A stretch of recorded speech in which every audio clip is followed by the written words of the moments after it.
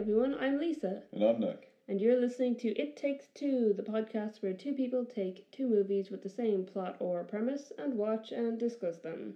And continuing on, celebration of my birthday month with movies I actually enjoyed. Well, one of them was debatable. We watched John Carpenter's Escape from LA from 1996? 1996. And I was going to say 2006. And Prisoners of the Ghostland from 2021. And wow, what a movie. It sure is a film, movie. yeah. It definitely exists. Now, if you haven't heard of Prisoners of the Ghostland, I'm not surprised. Because Nicolas Cage describes it as the wildest film he has ever been in. it's just bizarre from the opening credits to the ending credits. I have watched the movie and I still have no idea what happens in it. It's funny because I was watching it and because I've never seen as we discussed in last episode. Yeah. I've never seen the Escape movies before. And we watched Prisoners of the Ghostland before we watched Escape from LA. And I was thinking, oh, you know what? There's actually some similarities between this and Escape from New York. Maybe we should have compared it to that one. And then it turns out Escape from LA is just a remake of Escape from New York. It's a continuation of the story where the exact same thing happens, yeah. Yeah. I've also done a complete 180. And now I love the Escape series. Yes! I don't know. Escape from New York I still am iffy on, but I loved Escape from LA. I think it's a much better movie, and it's so good. Which is funny because it's the worst rated out of the two. Yeah, which do you prefer though of the two? Are you an Escape from New York or Escape from LA person? I love both of them. Yeah, which would you prefer though? It's like asking which Lord of the Rings one's the best. Return of the King. Two Towers. Okay, so answer it for the Escape films. LA. Oh, really? Okay. Because I thought you were more of an Escape from New York person. And I was going to say, I mentioned in the previous episode that Escape from New York is Kurt Russell's favourite film that he's ever done. Yeah. Escape from LA is John Carpenter's favourite film that he's ever made. Yeah. So, we're on the John Carpenter side of it. Yeah, so these are two very interesting movies. Oh my god. So Prisoners of the Ghostland is... It's a wild ride. I don't know that we can do it justice. I think people should watch it, but I also think people shouldn't watch it, and I'm not sure whether to recommend it or not. I recommend it just because you have never seen a movie... Like, we've watched some pretty weird movies. Yeah. If you've ever seen a Neil Breen movie, you're just like, wow, this is so bad it's good. You know, Trolls 2 comes to mind. You know, they're going to eat... Trolls 2? Yeah. Trolls World Tour? No. With like Sam Rockwell and Anna Kendrick? No. They're eating her. Then they're going to eat me. Troll 2. Yeah. Without the... okay, because Trolls 2 is a totally different film. Sorry, yeah. It's got the McElroy brothers in it. Yeah, okay. There's a lot of bizarre movies out there. Yeah. And then this one is just Prisoners of the Ghostland. You don't know what's going on from the beginning. I can't decide, is it ridiculous or genius? Like, I think it's all deliberate. I think it's like just a total, like, excuse my language, but a total mindfuck of a movie. I think that's like the whole thing. I think it is like, because it's very, it definitely kind of leans into almost anime ridiculousness at times, and it is set in Japan, but like primarily in a town called Samurai Town, which is a like 50-50 split of like weird traditional Japanese town and Wild West saloons type situation. Okay, so to help you explain it to those people at home who are like, what did she say? Picture the very famous movie Mad Max 2, or Fury Road. Fury Road work no, because there's too many cars. Mad Max 2, or even Thunderdome, which is the third one.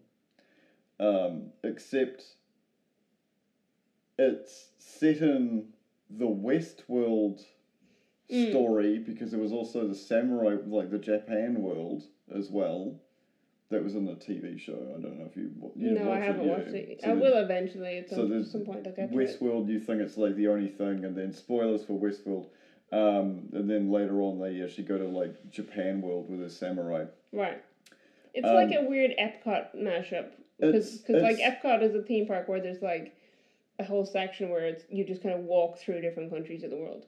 It's like it's post-apocalyptic. Yeah. Except only in that area. Only the people who survived were otakus and people who are really into cowboys. Yeah. And they just live together in harmony to the point where you don't know which group of goons that Nicolas Cage's character. What was his name? Hero. Oh yeah, his name was His name Hero. is Hero. Yeah. And his best friend's name is Psycho. You don't know which group of goons Nicolas Cage is going to be punching in the next sequence. Is it going to be Japanese men dressed as cowboys? So hang on, there's 4 things. So there's the Japanese men dressed as cowboys, there's the samurais, there's the weird people wearing like junk for clothes, and there's the dead zombie hell prisoners who've been blown up in a radioactive explosion. Now, if that didn't make any sense to you at home, it doesn't help when you watch the movie. It is absolutely bizarre. It's in the most engaging way possible. Now, we mentioned in our previous episode, and I didn't know how important this would be, but in our previous episode we talked a little bit about films that are stuck in production hell, which it turns out was both of these movies, because they were originally writing the script for Escape to LA in 1985, and it took 11 years to get the film made. And Prisoners of the Ghostland, the guy wrote it 17 years before he got anyone to agree to make the film with him. I'm not surprised, because anybody who read that script would have been like, what is happening? Yeah. Am I missing pages? Yeah, so it's written by an Iranian guy, whose name is Reza Sixosafai, who also wrote A Girl Walks Home Alone at Night, which I've never seen but wanted to see because it's a weird mashup of genres, which I'm now understanding seems to be his whole thing. Because that is a Iranian Western vampire movie. Yep. So now those are words. Yeah, we need to see that. So it's a Spectrovision film. So it's produced by Elijah Wood's company. Yeah. And now I even more want to see it, having watched Prisoners of the Ghostland. But yeah, it literally took 17 years for him to get someone to sign on and make it. But I mean, hey, he must have had a real passion for that film to still be pushing it after 17 years. I couldn't find anything on the budget, by the way. Literally the only thing I found about the budget for Prisoners of the Ghostland was someone who claimed that the budget was $75, which can't be true. Because Nicolas Cage isn't going to work. Yeah, he's for got pennies. He's got the IRS to pay. Yeah. So I have no idea what the budget was, but it only made $71,000 in box office. So that's fun. I wonder if in like 10 years' time it'll be like a cult movie where people will be I like, oh my god, it. you haven't seen Prisoners of the Ghostland? I can see it as a cult movie. Yeah. Absolutely. And I can also understand, I was wondering, with the idea of the premise that I had before we watched it, I was wondering why this movie wasn't sued by John Carpenter for ripping off his movies. Yeah. But like, if he ever sat down to watch it, he'd probably be like, what the fuck am I watching, and not want to be associated with it. So, how are these movies the same? Again, we find Snake Plissken. He's been captured by the authorities. Again, more alternate history, far more fascist, but in the eyes of like extreme What's that movement? The movement that existed in America in the end of the West. It started with P. What the hell is it called? The movement. Yeah, it was a movement. It's going to drive me nuts now. Okay. But basically, you have extreme. Prohibition? No, that was later. That was way later. It was like post World War One. What? I was just thinking that of the fact that they don't allow alcohol or smoking or anything potentially dangerous to your health or whatever, or anything morally wrong. Yeah, they've gone like full and like borderline Sharia law, but like American version of that. So it's very fundamentalist Christian to the extreme of like, except they're not moral crimes. I mean, it's the kind of bullshit Christianity that Americans do tend to preach. Yeah. No offense for American listeners. It's very southern televangelists. That's what they base it on. Yeah. 100%. That's what they base it on, televangelists. Because it's not, because like the reason that I stepped in there is like very much, while on the surface the things they're banning might be, seem like they're going with Christian stuff, like what they're actually doing is very much against Christianity. Yeah. So they're not being very Christian. They're literally like just want to kill people, so that they can stay in power. Your options are to be exiled out of America into LA, which is now an island due to an earthquake, or the future of Wellington. Just get electric chaired. Yeah, and it's like not even. And people are just choosing to go in the electric chair rather than be sent over. It's weird. Once again, Snake Plissken is so in the Escape from New York. They put like bombs in his throat. Is that what they did? Yeah. So he was going to explode after a certain amount of time if he didn't do whatever. Yeah. Whereas in this one, they've injected him with a virus that's going to kill him after a certain amount of time. Yeah. And in Prisoners of the Ghostland, he puts on a leather suit. Yeah, they put him in like a... which has like emotion activated bombs on certain parts of him. He's got 2 bombs on his testes. Yeah, if he ever gets aroused. Yeah. 2 bombs on his elbows for if he tries to harm an innocent woman. Yeah. Which is like, that was obviously going to backfire. Like, how can it tell? Yeah. There's too many variables. And then the ones on his throat for if he tried to tamper with the suit at all. Which makes no sense because later on he does tamper with the suit and it doesn't explode. I was expecting those to not actually get set off. And then there is a sequence. You were going to be forewarned. Again, spoilers. If you haven't watched Prisoners of the Ghostland and you want to and you don't want to hear about it, stop listening right now. Because there is a sequence where one of his testicles gets exploded. Yeah. Because he's pouring water into the girl's mouth for her to drink and then he gets aroused and his testicle explodes. Yeah. We haven't said what they're doing. So what are they doing? Explain it to me. Explain it to me. Snake Plissken is going into LA to get the president's daughter. He's not actually, they've said he can kill her. They don't actually care about her. But she was radicalized through VR by a terrorist from... So there's someone in Southern America? Is he from Cuba? No, where is he from? I can't remember. Alright, they mention Cuba and they mention... did they mention Mexico or Peru? I think he's Peruvian? Maybe. I don't know. They mentioned a whole bunch of Southern and Central American countries. I think he might be Peruvian.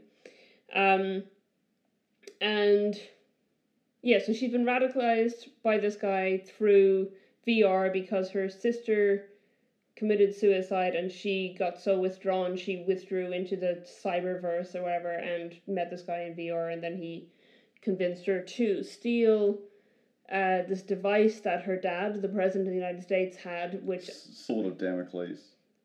Yeah. So this device will allow them to turn off all technology in whatever areas they want to target. Yeah, so basically it's a bunch of satellites in space that have giant EMP, electromagnetic pulses, which, yeah, you can target a taxi cab or an entire country. Yeah, so he has to go get that back. In Prisoners of Ghostland, again, both of them are prisoners. So Pliskin, I don't know what he's done this time. He's just always doing dumb shit and getting arrested. And Hero Robbing banks. Hero in... Wait, was Nick Pliskin robbing banks? Yeah. Oh, okay. Because Hero in Prisoners of Ghostland also robbed Yeah. a bank. Okay, I didn't even cop that. Yeah, so in Prisoners of Ghostland, he robbed a bank and he was imprisoned. And while he was imprisoned, this nuclear apocalypse happened. So he didn't seem to even know what had happened. I don't even think the people who lived there knew it happened. It was... So he's brought out of imprisonment by the governor of Samurai Town, who wants him to find his adopted granddaughter who ran away from home and went to the ghost land where no one comes back from, and he wants her back because he's doing some shady shit with a whole lot of adopted granddaughters that he's like doing weird sexual shit with. This is my reading of it. Maybe I'm wrong.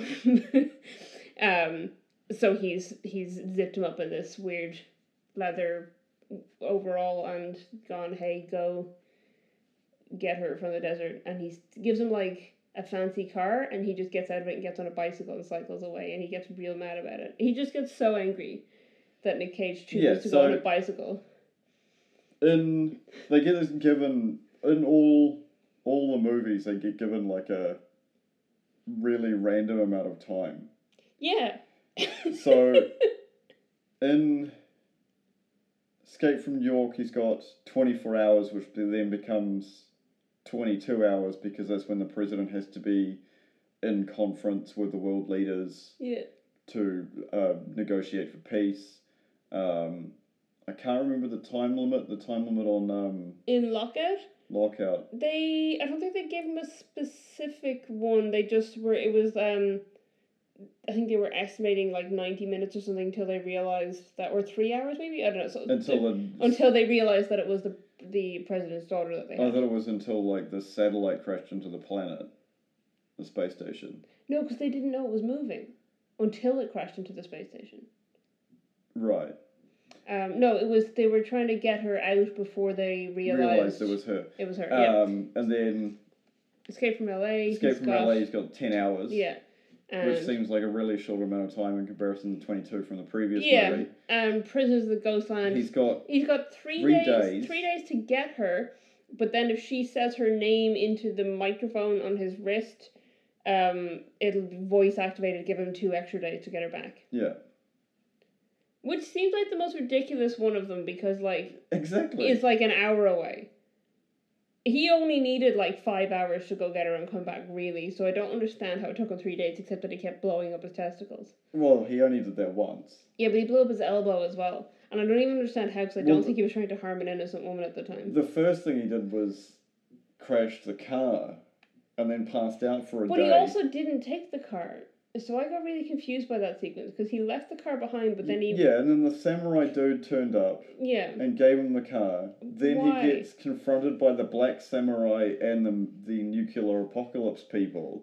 Then he just floors it, and then he wakes up on the ground and he's crashed into the wall. And then they reenact the sequence from Gladiator, where he gets dragged in a thing past crazy people through the 3 p.m. toilet paper parade, past the mannequin people, who are covered in chunks of mannequin. Can I just interrupt here to say that one of the IMDb trivia for this movie was that Nick Cage met his 5th wife on set. So naturally, I got curious and I looked up what she did, like was she a crew member, was she an actress? So she's an actress, and she's credited in one film, which is Prisoners of Ghostland, and her credit is Mannequin Woman. So she's one of the women dressed as a mannequin, and Nick Cage was like, I'm gonna marry her. Bizarre.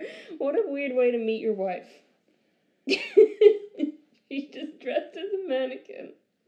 So yes, past the mannequin people to the doomsday clock that they're physically holding with a rope. Yep. Oh, I forgot about Ratman. Ratman! I like Ratman. He was a nice guy. Yeah. Ratman are like techno junkies who are rebuilding there's a subculture of Japan that's about the trucking, Okay. and the truckers pay like ridiculous amounts of money to like soup up their trucks by putting like neon lights and getting like stuff airbrushed on the side of them. So it like falls into that weird subculture. But they're just like doing that, yet they have no petroleum or diesel, and it's like super rare, which is very bizarre because all of these vehicles are like on the entire time, just Yeah. using battery power. But also, again, can we highlight that this apocalyptic event in this movie seemed to have happened in like, it just encompassed 2 towns. Yeah. It's not even like Japan wide, never mind worldwide. So like, could they not just like go a couple of hours Well, away? no, because they're in a different dimension. There are people from hell there, so it's very confusing. I feel like, I mean, different writer, but I feel like it almost exists on the same plane as Mandy. Because in Mandy, they also just like randomly summon bikers from hell, right? Yeah. Where it's like you think this is just normal Earth, and then you're like, what is happening? And then there's like weird bikers from hell Yeah. who fight with chainsaws and stuff. Yeah. So it does feel a little bit like that.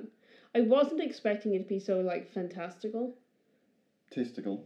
Fantastical. Yeah. I really enjoyed it though.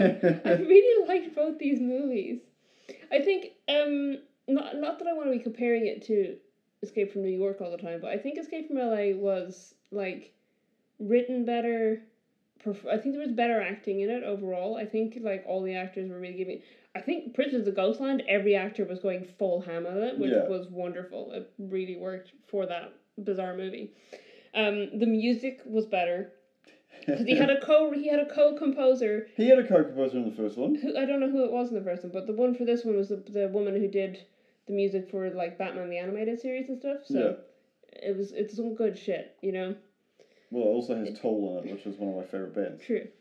It did feel very 90s, even though it's set in 2013, but that's, you know, a whole thing with trying to do futuristic stuff when you don't know what the future's going to hold. Yeah. I think they did more realistic future stuff this time, though, because, like, the ones made in 81 set in the 90s was, like, the future stuff was, like, here's a block with a radar on it. Whereas this one, they were like, we've got holograms, we've got virtual reality, we've got this, like, we can press a button and a TV screen appears in midair, you know, like... Yeah. I feel like they're a little bit more ambitious with their futuristic tech this time, and it worked out well. Though his weird submarine thing was just very strange. It's also used in Metal Gear Solid. That's how Snake gets into the facility, is through Snake the Plissken or Solid Snake? Solid Snake. Solid Snake Plissken? No. How he gets into the facility is via getting fired out of a torpedo. Yeah, it's weird. Steve Buscemi is an utterly bizarre character, but I love him. Map of the Stars Eddie. Map of the Stars Eddie, he's so good. I like that, like, one of the first person he meets when he arrives in LA is this surfer dude who's just ignoring everything else that's going on because he just likes to surf. Yeah, it's Peter Fonda. And then he ends up, like, meeting him again, and he's like, whoa, dude, you got here just in time, there's a tsunami! And they just surf on the tsunami. And it's fantastic. No, the best character introduction and death is the Muslim girl. I can't remember the bloody character's name. Is that the lady who I took a quote down from? Who says once you figure out this place, it's really not so bad, and then immediately gets shot. Yeah. Yeah, she's pretty cool. And her crime was being Muslim. That was what she was arrested for? Yeah.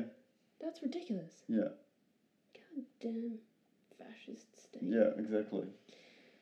Yeah, it's more of the same. The president's now president for life, which is a violation of Constitution, but apparently They rewrote the Constitution because he predicted that LA would sink into the sea, and it did due to an earthquake. They but that's wanted like predicting it'll rain in Wellington. Yeah, they wanted Donald Pleasance to reprise the role Yeah. and for him to have been the president that predicted this stuff. Yeah. But he declined because he was ill, and then he died before they started production. So that's sad. But yeah, weird president for life situation. I don't like that. President for life is a bad idea. Yeah. What I find interesting. That's the British version of doing things. Yeah, yeah. Lovely blue passport. The setup to escape from New York and escape from LA and then escape from either America or Earth, which I previously mentioned. Which they did make, by the way. What? Yeah, John Carpenter made the film, but because Escape from LA tanked, he changed the script a little bit and changed the name of it. To what? I think it's called Ghosts from Mars. Okay, I'm gonna have to find this movie now. I'm not gonna do it now. It's I think like 2002 or something. I think it was called Ghosts from Mars or something along those lines. But yeah, it's the script that was originally Escape from Earth, I guess. Became that movie. Interesting. Yeah, so he did make his film, but because literally Ghosts of Mars it's called. Ghosts of Mars. Yeah. Yeah, but because this film was such a flop, because we didn't mention the budget and box office on this one, but budget for Escape from LA was $50 million. Yeah. Box office $25 million. Yeah. So it was a proper flop. So it's still his favorite of his films, and he thinks that eventually people will come around and love it, which we also think about Prisoners of the Ghostland. So. Yeah. I don't even know where to start. I know we've been talking about the movie for 26 minutes, but still, like, it's so bizarre, because... Which one, Prisoners of the Ghostland? Yeah, like, my favourite sequence out of all of it is, I can't pronounce that name because I'm terrible at Japanese pronunciation, even though I did study it. The samurai bodyguard of the governor. Yasujiro. Yeah. Just like... I don't know if I pronounced that correctly, but I was listening to... I got really excited whenever he was on screen because he was like supposed to be good and then bad and then good and then bad. Yeah, he's like defending Nicolas Cage by killing other samurai. Yeah, well, he's only working for the guy because his sister is one of the women that's being held captive by this guy as like a sex slave or whatever, and he was promised that if he dedicated his life to him, then she'd be set free, which isn't happening. But he's like obviously got like a whole loyalty thing where he wants to be loyal to the guy, but also wants to say fuck you. So like he's just straight up keeps killing his own samurai. Repeatedly, like multiple points throughout the movie.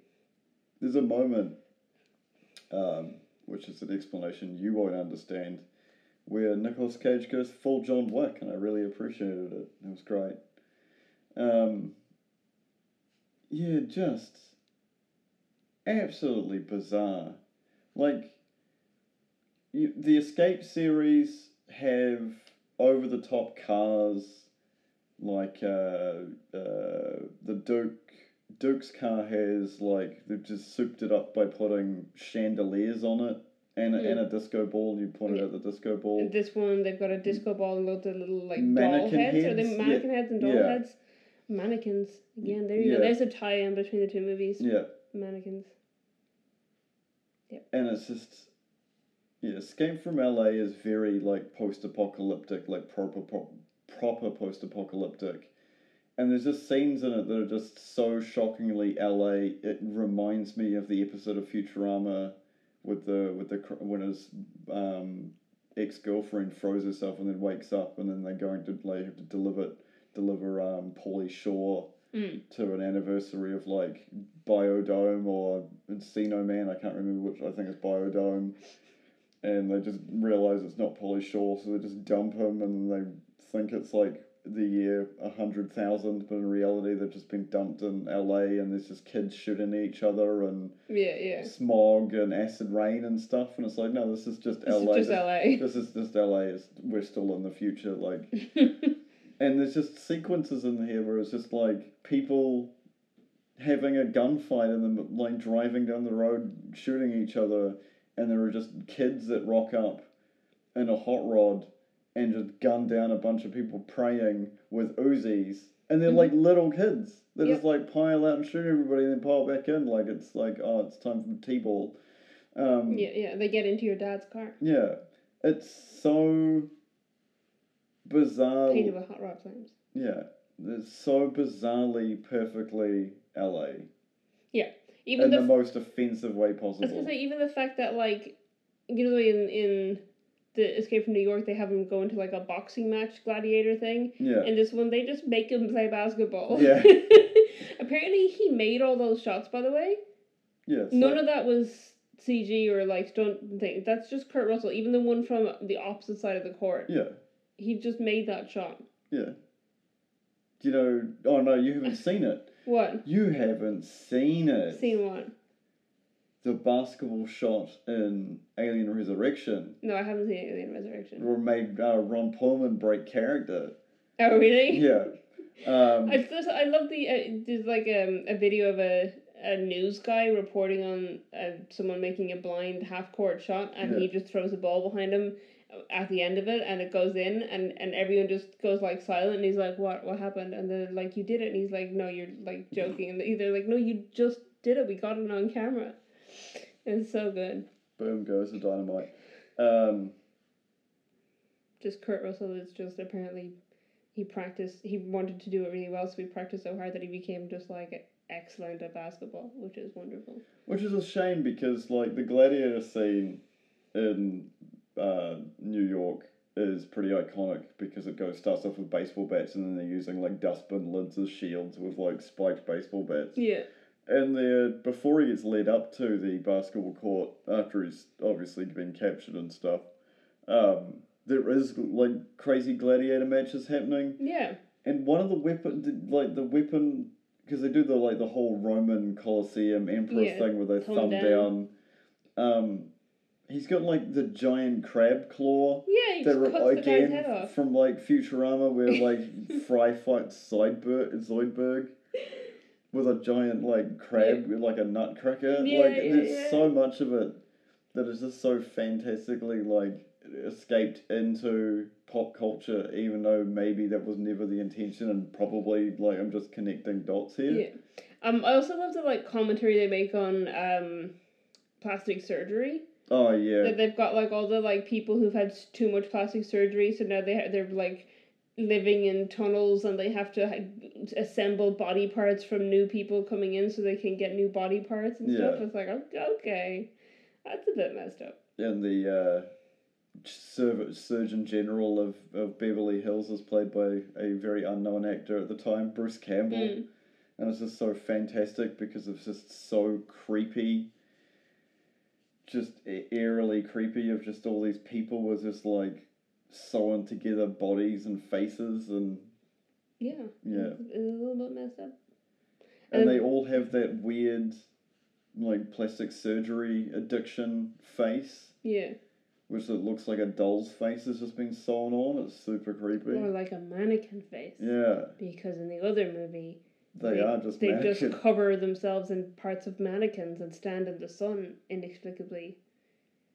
So I still don't understand what the point of that was. She ran away from her like sex slave life, and then she woke up without her voice. Well, no, she woke up and she like screamed, "I'm not a prisoner," or whatever. She woke up like. That's like set later though. Oh, is it? I wasn't sure, but that never happens then.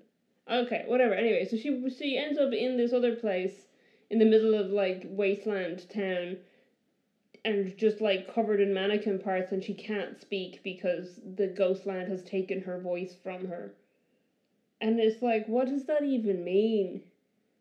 And then they're like, well, this is not where she's a prisoner. And it's like, what are you like? What I get that she felt like a prisoner where she was before.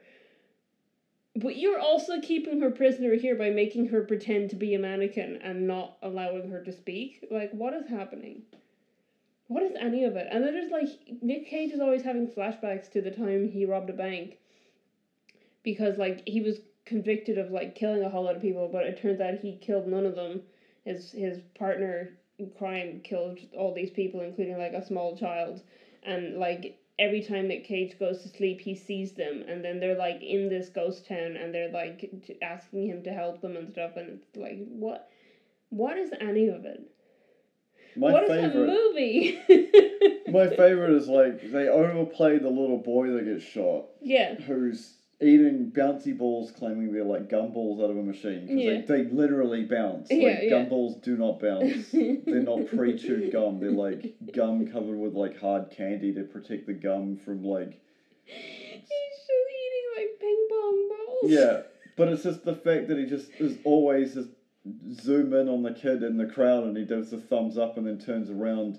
And he's got a mask on the back of his head. Yeah, they're all, like, there's bunches of people wearing like the fox masks and the kabuki masks. Yeah. And it's just... There's also no explanation of why Nick Cage was living in this small Japanese town to begin with. Like I said, I don't think... And why is their governor some white dude who's clearly supposed to be like Texan with like the massive 10-gallon hat and stuff? He's like what's his name? Doug Dimmadale or Dimsdale Dimmadome from Fairly Odd Parents. The mayor of the town, who's like this tiny little guy with just like a hat that's like 6 feet tall. Yeah. Except that he's got like a harem of adopted grandchildren that he wants to have sex with. You're talking about the movie, not the show, right? Yeah, that's not in Fairly Odd Parents. I don't remember that part in Fairly Odd Parents, but I could be wrong. That's what's in the Dimsdale Dimmadome is just women. Anyway, yeah, it's a weird movie. I feel like we could have almost compared Prisoners of the Ghostland to Fury Road. There's definitely some kind of a comparison to be made there. It's not quite the same though. It's definitely more inspired by the Escape movies. But there are elements of sort of that Mad Max-esque, like future predictions. Yeah. Him being kept as a prisoner, you know, there's lots of similarities. Trying to steal back women who have been kept as slaves. Yeah. Like, there are lots of similarities, but, like, Mad Max Fury Road is set in... Australia. I was going to say a post-apocalyptic reality. I was going to say modern Australia. But Prisoners of the Ghostland is, like, Mad Max weeb. Like, it's so bizarre. Westworld. Mad Max Westworld Weeb Edition. Yeah.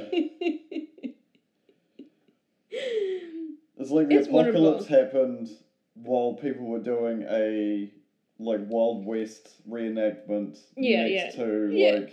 Well, I mean, I don't think we can call it, like, a weeb film, necessarily, because it is directed by a Japanese man. Yeah, it's more otaku than weeb. Yeah, because it is legitimately, like, I guess a Japanese film. But it's shot in America. But that was a budget thing, I think. So it was, there was, like, a whole thing. Yeah, so it was delayed. So it took 17 years for the writer to get someone to agree to make the movie. And then the guy who was set to direct it, who did direct it in the end, had a heart attack. So they ended up delaying the movie for a year. And apparently Nick Cage was just super nice about it and arranged for like a cheaper place for them to produce it and whatever and everything. It was just like a really great guy. So the director, Sean Sono, has said Nicolas Cage is the easiest person he's ever worked with. And he said, he brought me back from the dead. Wow. So, so there you go. So Nick Cage made his life easy. But yeah, again, it was a production hell situation where, like, after 17 years, finally starting production, and then the director has a heart attack. But yeah, they moved production to I think it was to California, funnily enough, considering we're comparing it to a movie set in LA. But I don't know what else to say, eh? Like, it's just so bizarre. Like, some of the other movies that the Elijah Woods company has produced. Oh, they moved it to Mexico. So it was supposed to be shot in Japan. It was shot in Mexico instead. Wait, sorry, continue. You know, Mandy's strange, but it's enjoyable strange because it's like the sort of like a weird, you know, trip to hell to, you know, get a dead person back from hell kind of Mandy is fighting the devil kind of thing. Yeah, Mandy is just the way I always see Mandy is that it is the cover of a heavy metal album turned into a film. Yeah. And then you get like the Greasy Strangler, which is just that sub-reality, but it's like there are laws and rules that fit with our reality. Like nothing has changed beyond that. Was it other Elijah Wood movie we watched was like Sasha Grey with the hacking and the thing? Open Windows? Yeah, was that same company? As what? At his production company. That was Spectrovision, yeah. So they are weird.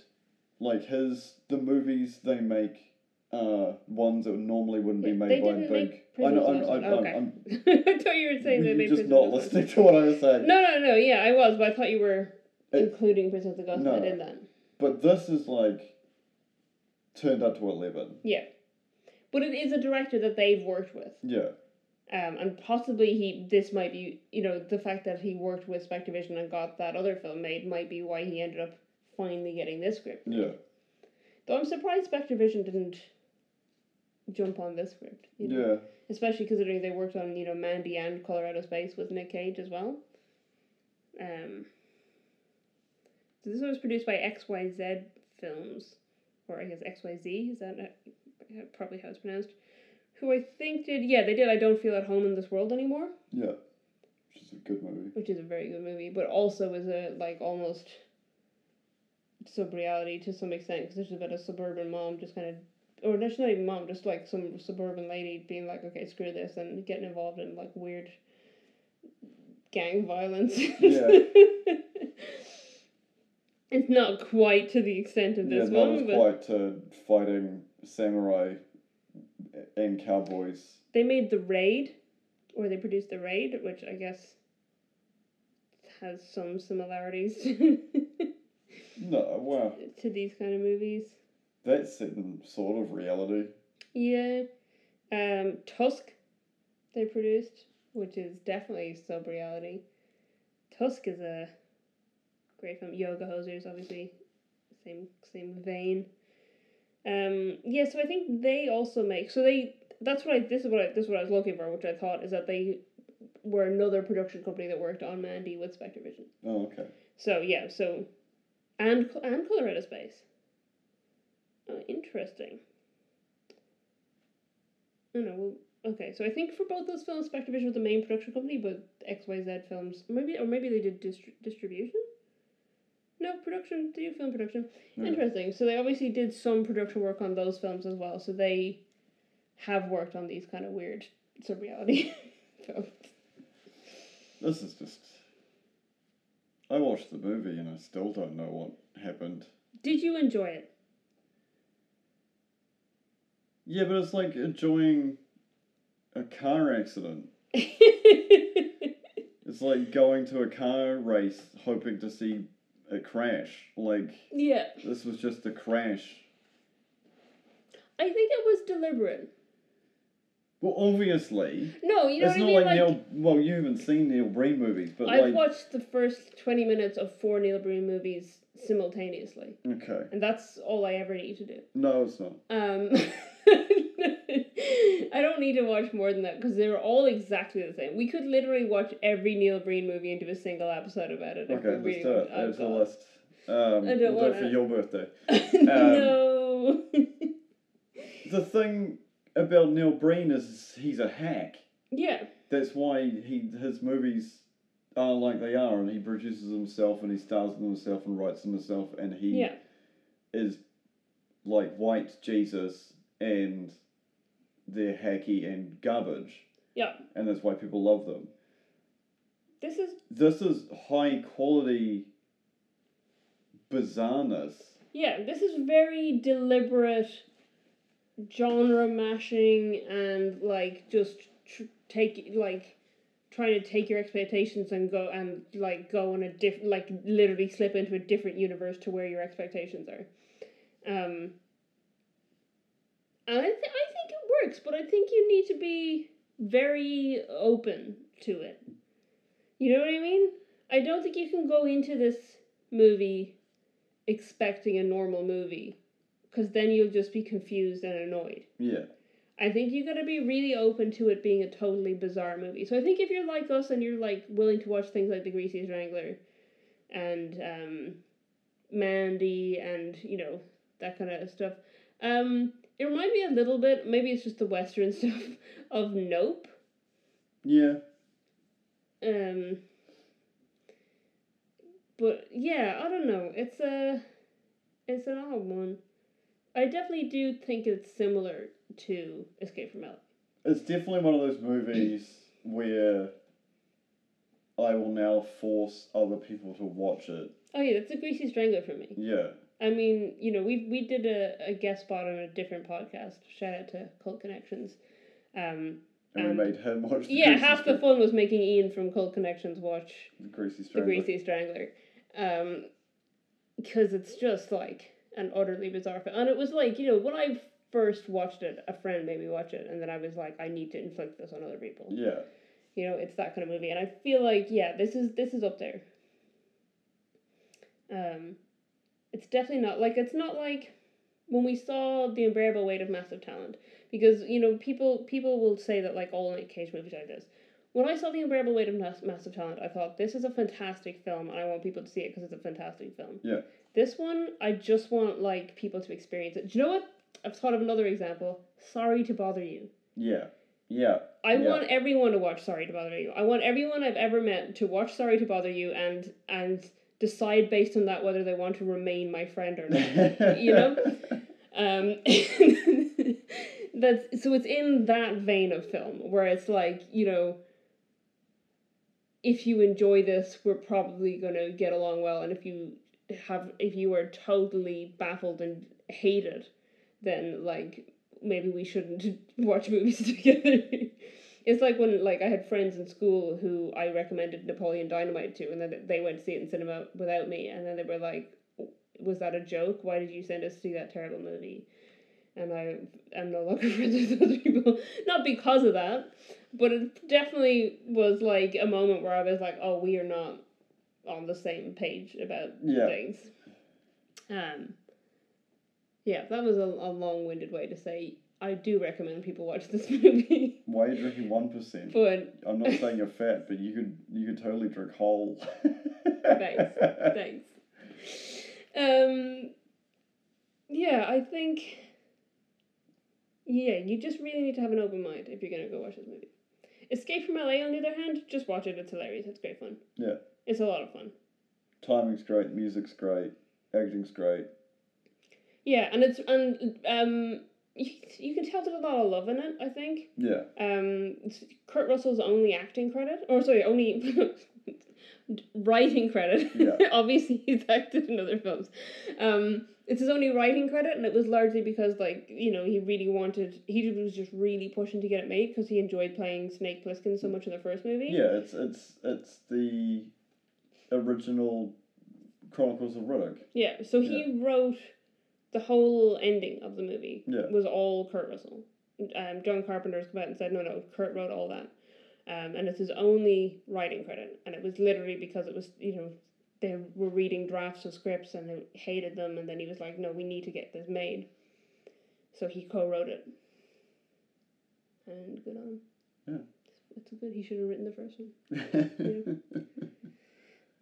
No, I think maybe they didn't. I don't think they knew what they had with the first one, which is why the second one is pretty much a remake, but it's very good. Yeah. And the fact that they've transplanted it from a very like clear New York setting to a very clear LA setting, like there's totally different cultures to riff on there. Yeah. Like obviously you've got the surfer stuff, you've got the plastic surgery stuff, you've got the Hollywood, Map of the Stars Eddie and stuff.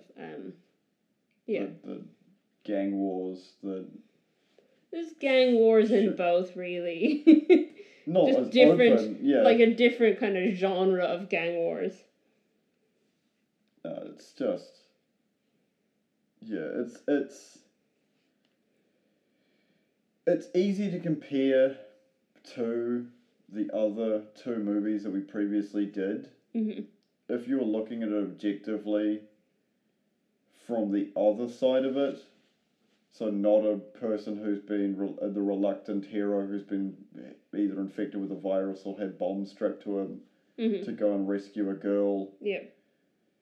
There, if you take away those parts of the movie, there is nothing you compare Prisoners of the Ghostland to. Yeah, it's maybe Dante's Inferno, like it's so. It's definitely. It's like if someone tried to mash Mandy and Fury Road and Escape from LA together into one film, but made it a western. Honestly, I think it's more Thunderdome, but yeah. I haven't seen Thunderdome. Okay. Why not? I just haven't. Literally the only Mad Max movie I've seen is Fury Road. Okay. That's awkward. Anyway. Listen, I watched the Die Hard movies. I watched 3 and then 4 and then 2 and then 1 and then 5. Sequence makes... I'm sorry, but there's only 3 Die Hard movies, and then there's some fan movies that are based on the same character with the same actor in it. Yeah. Those are called continuations. No, they're not. Sequels. No, they're not. Okay.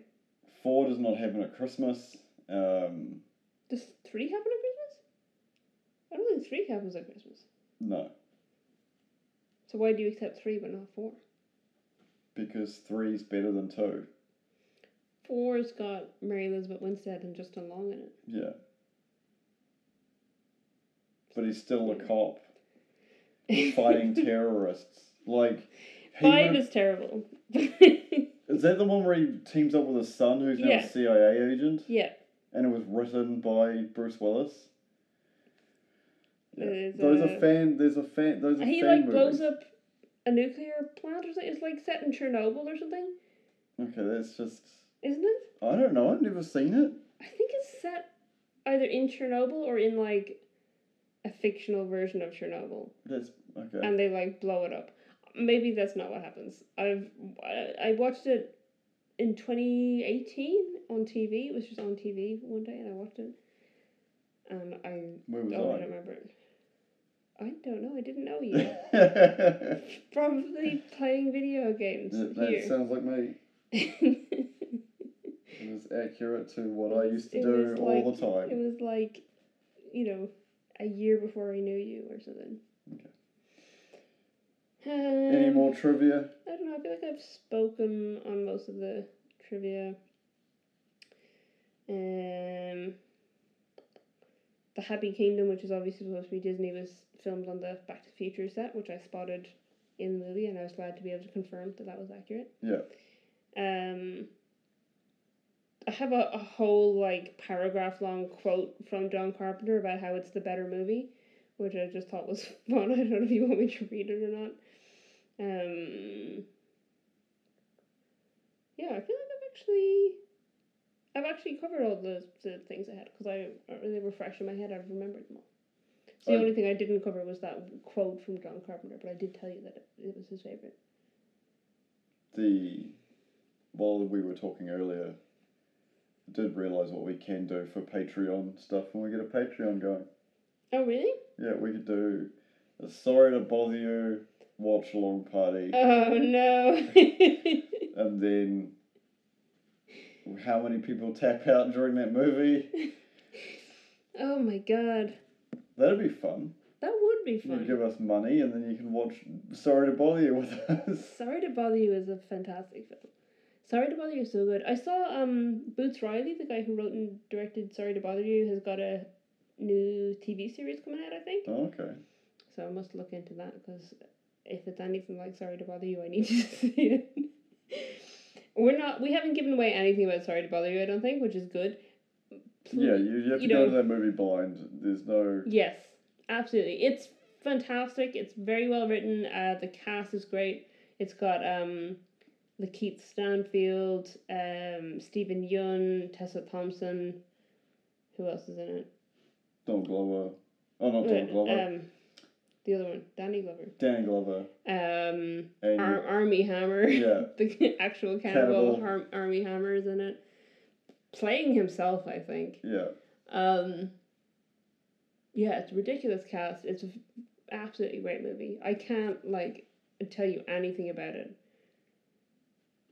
You just gotta watch it and trust me that it's a fantastic movie, but that it is an absolute wild ride, and you need to be fully open to experiencing the strangest movie you've ever seen. Next to the Prisoners of Ghostland. I honestly think... Well, Sorry to Bother You had more of a commentary to make, I think, than Prisoners of Ghostland does. So. This is... Yeah, it was just bizarre. Yeah, I'm not sure what they were trying to comment on in Prisoners of the Ghostland. Yeah. I feel like there's something in there that he wanted to tell us, and I have come away from the film not knowing what it was. But I definitely enjoyed it. It felt like, do you know what it feels like? It feels like a Primus video. Have you ever watched any of Primus's videos? Yes. It feels like a Primus music video. Like just 90 minutes long. Winona's Big Brown Beaver or whatever. Yeah. You know, where they're in the cowboy costumes? Yes. Yeah. That's what it feels like. Oh, that's it. That's the end. That's the best way to sum it up. I was gonna say, if you haven't watched Prisoners of the Ghostland, I doubt anyone has watched Prisoners of the Ghostland, but I do recommend it. But it again, made less than $100,000. No one's seen it. Don't expect it to be a normal film. Is my best advice. Don't be on any form of mood stimulants, or otherwise you'll be in the fetal position. Your brain is snapped. Yeah, I don't know. Yeah, it's a bit of a strange movie, but very interesting. And I would like to watch more movies by the same writer. Yeah. Yeah. So eventually I'll watch that Iranian vampire western that he's made. Where can people find us? You can find us on Twitter, Instagram. Oh yeah, Twitter and Instagram at @ItTakes2_pod, and on Facebook and Tumblr at @ItTakes2pod. Our YouTube channels @ItTakes2NZ. We have a Discord server that you can find a link to in the show notes or on our Twitter bio or our website. Our website is ittakes2.co.nz. Thank you for having us in your life, in your ears, in your head. We'll catch you next time. Goodbye.